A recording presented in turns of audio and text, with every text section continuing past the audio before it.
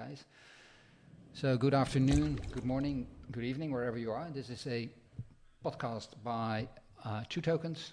My name is Eric Snoekel, working for Two Tokens, working for Zyzon, and we're going to talk about the invoice market use case, where we are trying to establish a token standard for invoices. And with me today are Arnad Bushenke from ABN AMRO, Mark Meyer from Crowdsy, and Bhairav Patel from Defactor. And well, guys, perhaps you can start introducing yourself, starting with Bhairav, please.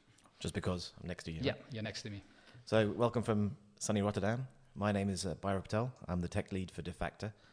And Defactor is a blockchain-based project that provides access for traditional businesses to liquidity pools or money that's sitting on the blockchain. So one of the very first use cases that we have is with invoice financing, supply chain financing, so where companies can place their invoices onto our platform, we tokenize those, and then they're able to access funding through that.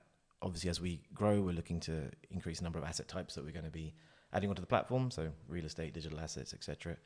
So very excited to be here to talk about the standardization of invoices. Okay, great. Mark, if you can introduce yourself. Yeah, please. this is Mark Meyer from Clouds, from sunny London as well. Clouds is a US-based company in California. We do invoice finance, so we have created a marketplace where we put together investors with SME willing to sell their invoices. So far, we've been quite successful. Last year, we funded about 50 million of invoices, and we work alongside. So we have two product sets. One is a multi-tenant platform where you can have several investors bidding on the same invoices, or we have also a white label solution where a company like Meta, we're working with them since last year. But EG as well, who is an investor, a real estate investor in Australia. Citibank as well, working with us on white label solutions to basically fund the supply chain. Part of the project, so what we're trying to achieve is moving all the receivable we have on the blockchain. And I believe we're gonna talk about a bit why we're doing it later. But as the next step, we've been quite successful with a traditional way, and the next step is to move the receivable on the blockchain. Okay, thank you. And then we have Arnoud from a traditional finance background, the ABN AMRO Bank. So traditional banking also has to play its part, right? I'm Arnoud Bushenke, Director Innovation for ABN AMRO Asset-Based Finance. And basically my role is to find new ways of performing asset-based finance transactions and connect us to the new world. Why is a bank in something that is really fintech and very distributed with our centralized environment and approach in the market? Because basically that's the business model that we have. We believe that to become a serious player in the digital age, you have to move with that, and therefore we are looking to ride the wave of new developments. And one of these waves is of course blockchain digital assets. And we feel that the invoice is a very good digital asset to change the world for a lot of entrepreneurs, and we aim to be a better bank for a better world in the future. So we hope that what we can add here will also make it easier for other entrepreneurs to do business. And that's also why we want to work with other parties like Defactor and Crowds, because if you work with others, then you can create standards. And when you create standards, business becomes easier, and we can remove friction. Yes, it's certainly true. Also in the project are CMS lawyers, the law firm, and Erasmus University. And this morning we already had a workshop together where we discussed some of the I said things that we can run into but when using tokenization, talking about the different parties, the stakeholders in the processes and what their role would be, in the end to get to that token standard. How would a token standard change business for good? Mark, what is your opinion on that, and how would you implement that in the way you see business evolve? I think first of all, the problem statement we have nowadays is it's a bit all over the place. You have obviously different standards in the industry. The way invoices, receivables are managed, are either done automatically or via spreadsheets, as we discussed this morning. So basically, it creates a lot of inefficiencies operationally, where the banks operate, and potentially having a true standard across all the players. First of all, will basically streamline all operations, so create efficiencies. That's, I think, the first thing. Probably also reduce everything related to fraud, because basically information becomes available across the different stakeholders and potentially could be verified. And eventually everything benefits from for the investors, obviously, but also for those looking for capital, because all of these inefficiencies creates high costs in industry.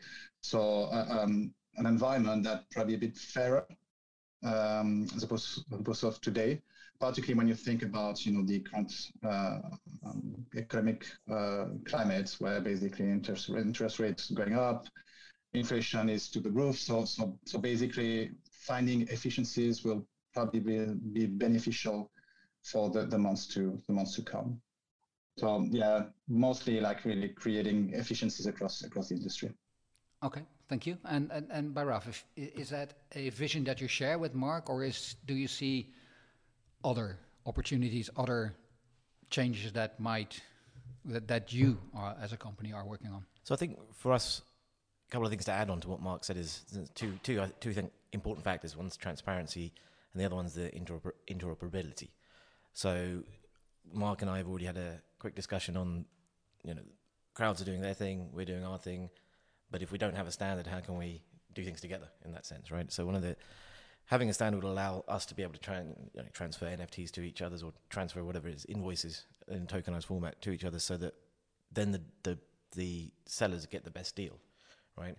So that kind of also adds to the layer of transparency. So what we're trying to do at Defactor is give businesses the ability to see what funding is out there and what can they get for their invoice, right, or for their asset. And on the flip side, investors need to have a little bit of transparency. You have transparency on their side, and again, what is out there and what do they want to fund? How much do they, what risk appetites do they have? How can they mitigate their risks across portfolios, et cetera, et cetera. And I think those are with this common standard where everyone was able to know that this set of data is there and it's same, and they know what they're going to get from that data set. It helps with all these different things. And I think what's quite weirdly interesting about the invoice space is that an invoice is not the same in every country, which is you'd think it would be, but it's not. And so allowing us to do this kind of opens up a whole new set of opportunities for investors and for sellers. Yes, and Arnoud, you are in this business for a long time already with ABN AMRO, and doing this, working in this use case. How would it change your business model? Is that a thing that you are looking at for short term, or is that really a long term thing for the bank? Well, for the bank, this is definitely a long term play. We know that in the short term, our current business models, they generate income, they help entrepreneurs, they help large corporations, and all those other players also have to change their way of doing business, not necessarily the business model, but the way they do it, in order to move to new technologies and adopt new standards. But a standard in itself, whether that has been created on a token or simply in an XML file like UBL, can just by existing change markets already, right? And in the way we currently conduct our factoring business, we are very, very traditional. Probably, I think you could say that we are one of those parties that you go to if you want to be very sure of getting financed against the terms that you agreed, and that you're going to go get a good price if you're a good client. But we also have high operational costs to run these deals, and in the fintech world, costs are far lower because of digital standards, and we feel that we need to be part of that in order to connect ourselves to that world once our customers are also ready to do so, and well, try to stay a step ahead.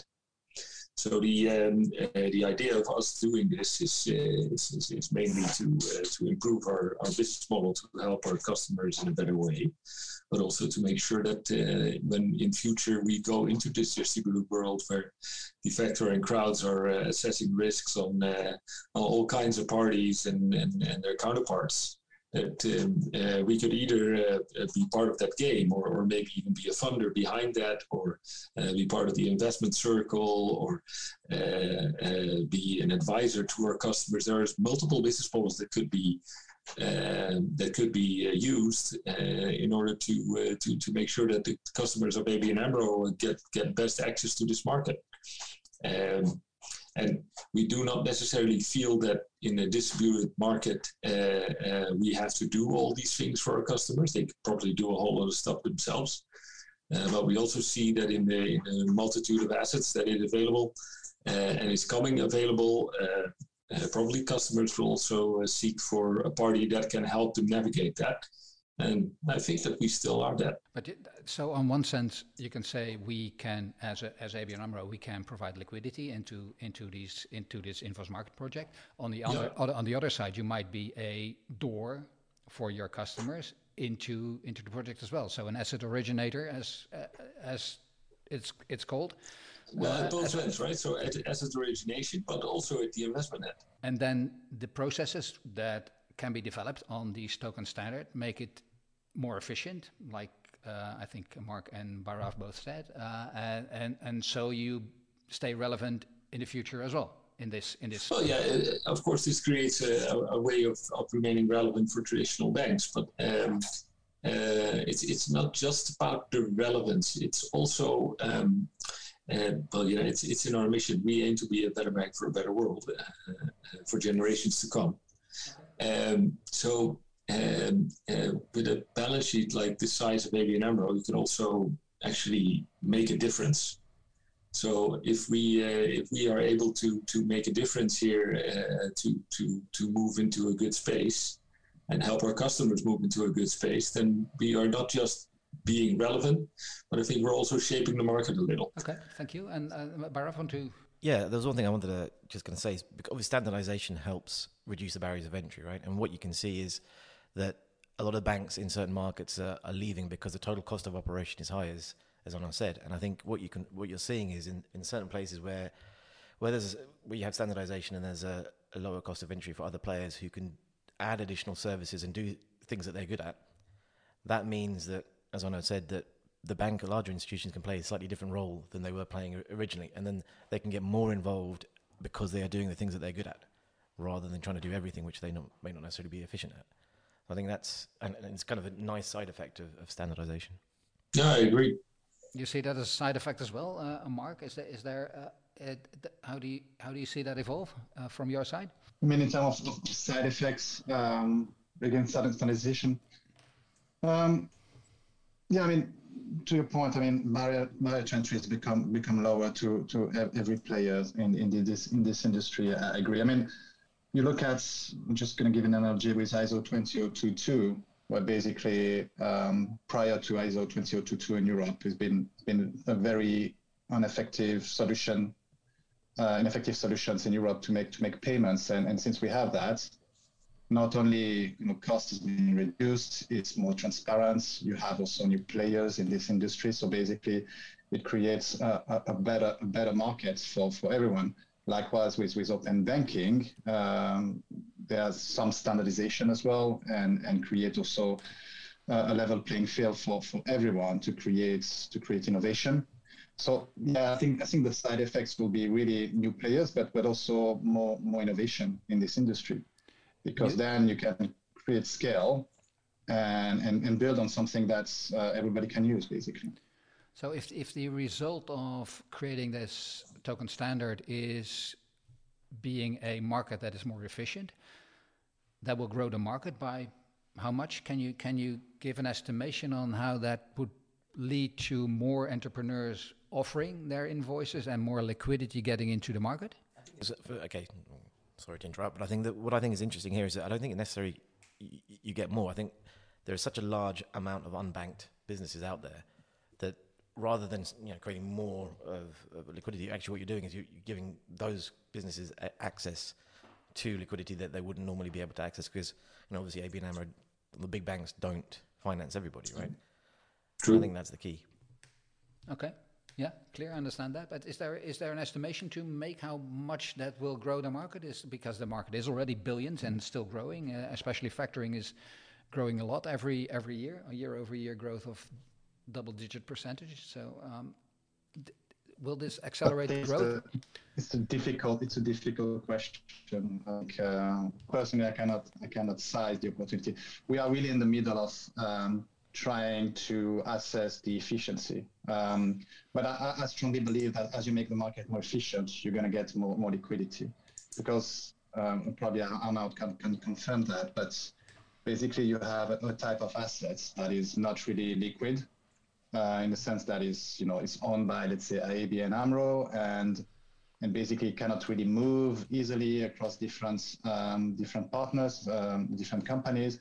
So you create an open market where all of these assets, with blockchain, with this ledger, becomes really easily tradable.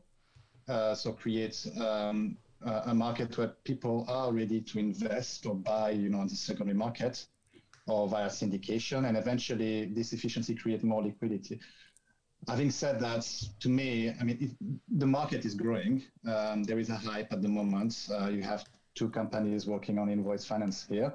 So it just shows that there is a lot of new players on this market, because there is growth and a lot of capital coming into this market. And if you look at the trade finance gap, that's in trillions, right? So what you're looking at is, even if you can shave that down by a small bit, you're helping lots and lots of companies there. Yeah, I agree. And one of the things as well I would like to is the world of B2C. I come from B2C. I've seen decades of innovation, and the B2B world has been left on the side for a while. And you see a lot of competition right now in B2C, and now many players, even traditional like payments gateway like Stripe or Adyen, now looking at very, very strongly on the B2B world. So you see a lot of innovation now coming. Everybody sees that the market is highly inefficient, and there is a lot of value creation to capture. I think Arnaud made a point today. It was on syndication. I guess he can talk more about it. But again, I'm assuming that will open up a lot of possibilities. Yeah, I agree with you, Rod. So the thing with traditional financing of large deals, so even the deals that we are normally supposed to do, also brings us to the limits of what we regulatory can do, right? And regulation, of course, for large banks is also limiting in who we can finance in the smaller end, but in the larger end we have the same issue. So working with large invoices, large or very large customers, usually forces us to come in with syndicated deals, and setting up a deal syndicate and running agency for that are expensive activities. If you're talking about friction, it can take up to 9 months to negotiate a deal, and then the financing hasn't even started yet. So if in a world where there's an open market for these invoices, it's probably much easier to work with several parties together maybe even have some sort of a small market in which you work with these invoices, and make sure that these companies are funded adequately and quickly enough, accelerating their business by at least the time of negotiation. Interesting to see how that works with the bigger tickets, but if you look at liquidity in general, actually, so you have the supply and demand side of things, of course, and without any provision of capital, then you fund no invoices. So how does that work? How have you implemented that, or how are you going to implement that? So you're looking for a smaller invoice. So one of the key things that we're looking at, obviously, is building our own liquidity pools from on the one side with Defactor. And I think one of the key things there, again, is that, and obviously we're working with the likes of Centrifuge who have retail investors coming in. One of the key things there is giving them the ability to know what is there underlying what are they paying for, right? What are they actually putting money towards? And I think where we see that standardization as a big benefit is that, again, as I was mentioning before, is that transparency piece, right? So if we push a number of assets into a pool or pull those assets together, then people can see quite clearly the risk profile of that pool. They can see where the debtors are, what country, what type of trade, what type of goods even they're dealing with. And how would you do that? So transparency without revealing competitive information? Exactly. So that it would be a disaggregation or kind of a anonymization of data, but to give you a high level, okay, you've got 20% exposure to Colombia, or you've got 20% exposure to consumer perishable goods, or whatever it is, right? It gives you that level of information that you don't firstly, retail investors wouldn't have this opportunity to put money into things like this normally. Now they have a new opportunity, but they also have better visibility. And I think going slightly off topic, one of the key things for us at Defactor is that you see such volatility in the decentralized finance space simply because of the way that people are yield farming or essentially investing in crypto. And I'm not going to say all of it, but there is some of it which is not based on very much. So once you can create the asset-backed finance into the DeFi space, you actually are you're putting money towards something tangible that you can understand and that you can see, and you see as real stuff moving across the world. Yeah, but then in the end, you want to finance invoices. You help entrepreneurs, and how would you prevent then, I say, bots from trading in the secondary market and making money on? So secondary markets are a little bit a separate thing, because that's when you're looking at securitization, and that's where things become. And then again, obviously, there's a KYC AML element there, and then there's obviously the regulatory aspect. So then you'll moving into a whole new different realm. But again, with the standardization, that should help in any kind of regulatory compliance. Right. Yeah, there is actually a very good upside against the bot trading in the nature of an invoice, right? Especially when the invoice is treated as a utility. An invoice can never increase in value. It can only decrease in value. So if bots would be trading that around, they would have to find some sort of a way to increase the invoice value before they can do that. And it's fine if they want to try, because maybe someone can actually make some good value out of that. But in the nature of what we're trying to do with this standardization, we are working with invoices as they are. So they can be discounted, they can be reduced in value because they get insured, and that has a cost. They could even reduce in value over time. But increasing them in value would actually ask the buyer of the goods to increase the goods in value and maybe even put them back up for sale. So that is going to be a very difficult situation, if you ask me. Yeah, clear. Yeah, I understand that, yeah. Mark, how would you, if you look at liquidity within your system? Yeah, so we have a different approach compared to Defactor regarding liquidity pools. We don't have, at the moment, liquidity pools and no retail customer.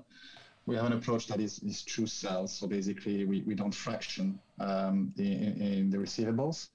So we have mostly on the platform institutional investors or large organizations, but we're not stacking the retail market. Just to be clear, that we have. Hang on. Sorry, just to be clear, from a Defactor point of view, we're not. we're working with institutional capital. Retail is obviously one of the things that we want to hit further down the line because it's obviously a very heavily regulated market. Okay. Thanks for the clarification. So basically, where we see liquidity coming is obviously traditional players, but also like the project we have with Meta at the moment. It is basically a player that is not traditionally in this area, and the view was basically we want to do good in the supply chain and in the SME market in the US, and we want to provide capital. Because obviously they're quite cash rich and they can help the economy. Likewise, we see fund investment like EG wants also to potentially do something quite different to what we usually do with supply chain finance as well. So what we see is like a traditional player like ABN is willing to make this more efficient, potentially address the SME market because it's a market underserved at the moment, but also other type of funds who are not traditionally there are really willing to tackle this because as was mentioned earlier, there are very, very few assets at the moment, asset class that actually can offer stability with a high yield like this one. As mentioned, inflation high, stock market down. I wouldn't at the moment. I mean, the crypto market also is very volatile and going down. So it is really interesting, and we see more and more players with capital willing to invest in this environment. Okay, there's one topic I still want to cover actually, and that's a thing that Bhairav brought up, and that is the moving assets from one place to the other.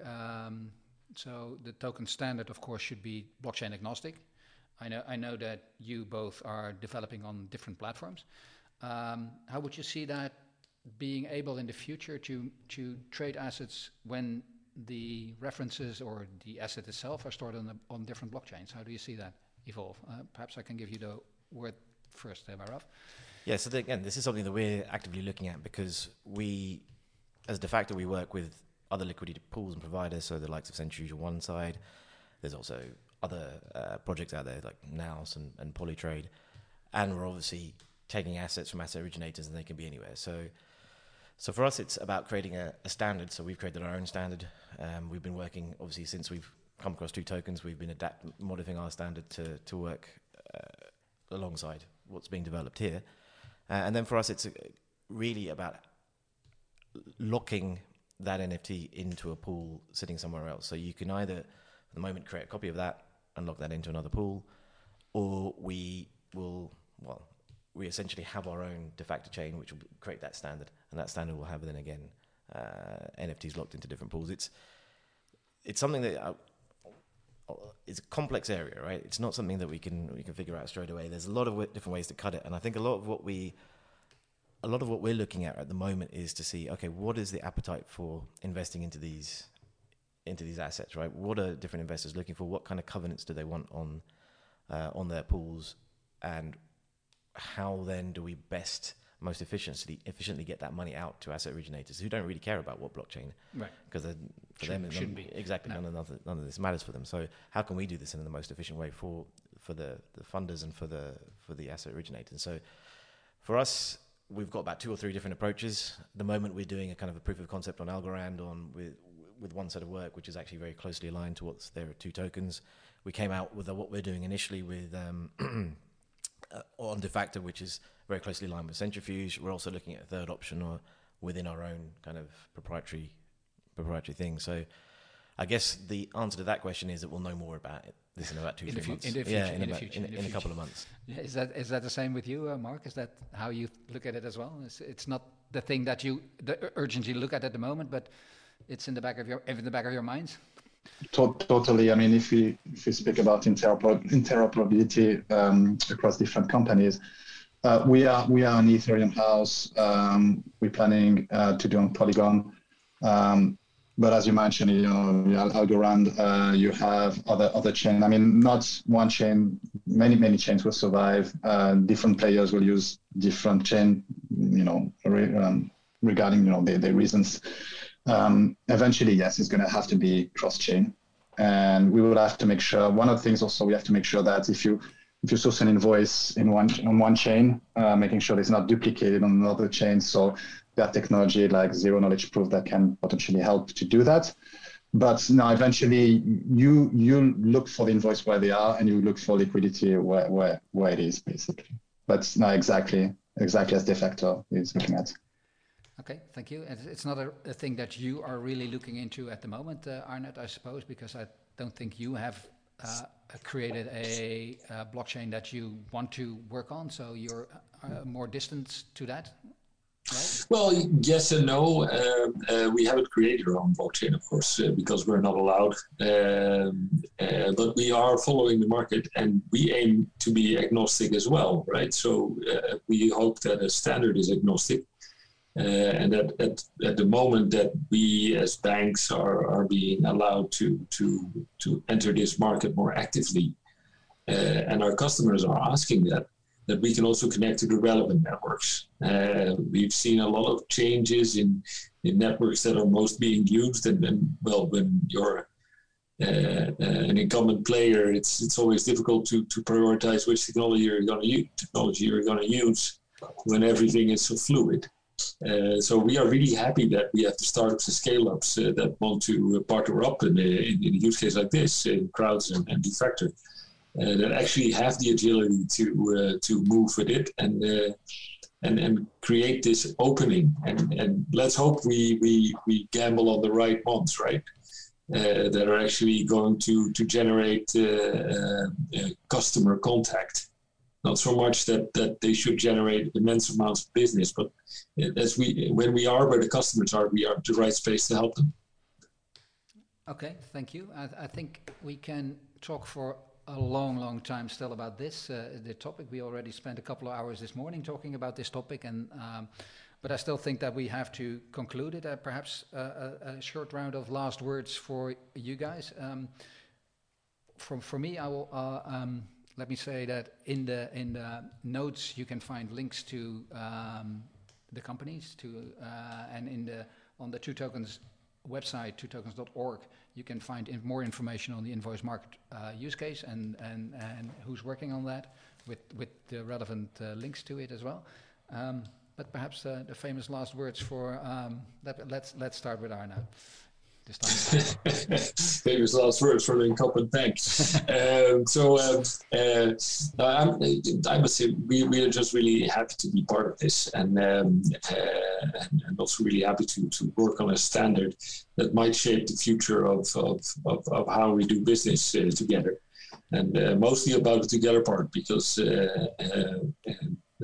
personally, I believe that in a sustainable economy, it's all about cooperation and teamwork and making sure that customers can actually do business instead of us making most money on it. Thank you, Mark. What I would say is it's really exciting time, because if you are in this area of blockchain, trying to put real world assets onto the blockchain, there are so many things going on, and you almost have the fear of missing out, the FOMO, because every day you have a new company, a new project, a new something basically. But what I think is really important is it was not the case, let's say 2 years ago, even like 12 months ago. Traditional players now have appetite to pilot and to work on that, because I think many FI have been burnt with crypto projects or blockchain projects without any purpose or any use cases. And I think banks were not really involved into blockchain, and they're coming back. And I think that's where it becomes interesting, because the likes of ABN, they offer scale, and they're ready to test. And I think together can potentially drive the adoption of the market on this type of technology. Particularly also because now people understand what the blockchain is and the ledger technology, as opposed to like pure crypto assets. So I think it's just, my conclusion is it's very exciting, and we will see big changes over the next 12 months. Yeah, and for me, I think echoing both of them, but I think what I find very intriguing is that, let's say if you're taking this in the traditional finance space, the three of us would probably see each other as competitors, right? Whereas now there's very much an open collaboration, and actually something like 2Tokens allows us to be able to find new ways of working together, and actually new business opportunities, right, that exist between the three. I think the other thing that I find interesting about this space, and again, as Mark said, obviously it's giving the blockchain technology a kind of a newer veneer, let's put it that way. So it's no longer the volatility of crypto. There's something actually real behind it. And I think one of the key things that we need to do as a group of people is try and kind of disassociate the complexities of crypto and blockchain speak from what we're actually trying to do, which is actually very traditional in many ways, right? Focus on the functionality and not on the technology. And the technology is a driver that allows us to do much more than we could do in the past. I can remember about 7 years ago, Arnett and I were working on a trade finance use case. We learned a lot since, and things change a lot as well. But in the end, it's all about functionality. How can we make life easier for everyone that needs money and that has money and still make a decent profit? That's exactly it. Okay. Thank you very much all for listening to this 2tokens.org podcast. More information you can find on the 2Tokens website. And if you're interested to join, if you want more information, just reach out to any of us and we'll happy to accommodate you. Thank you very much. That was it for today's podcast. Thank you for listening in, and please subscribe so you don't miss out on our upcoming episodes. If you want to get in touch with us, you can find our contact details at www.2tokens.org.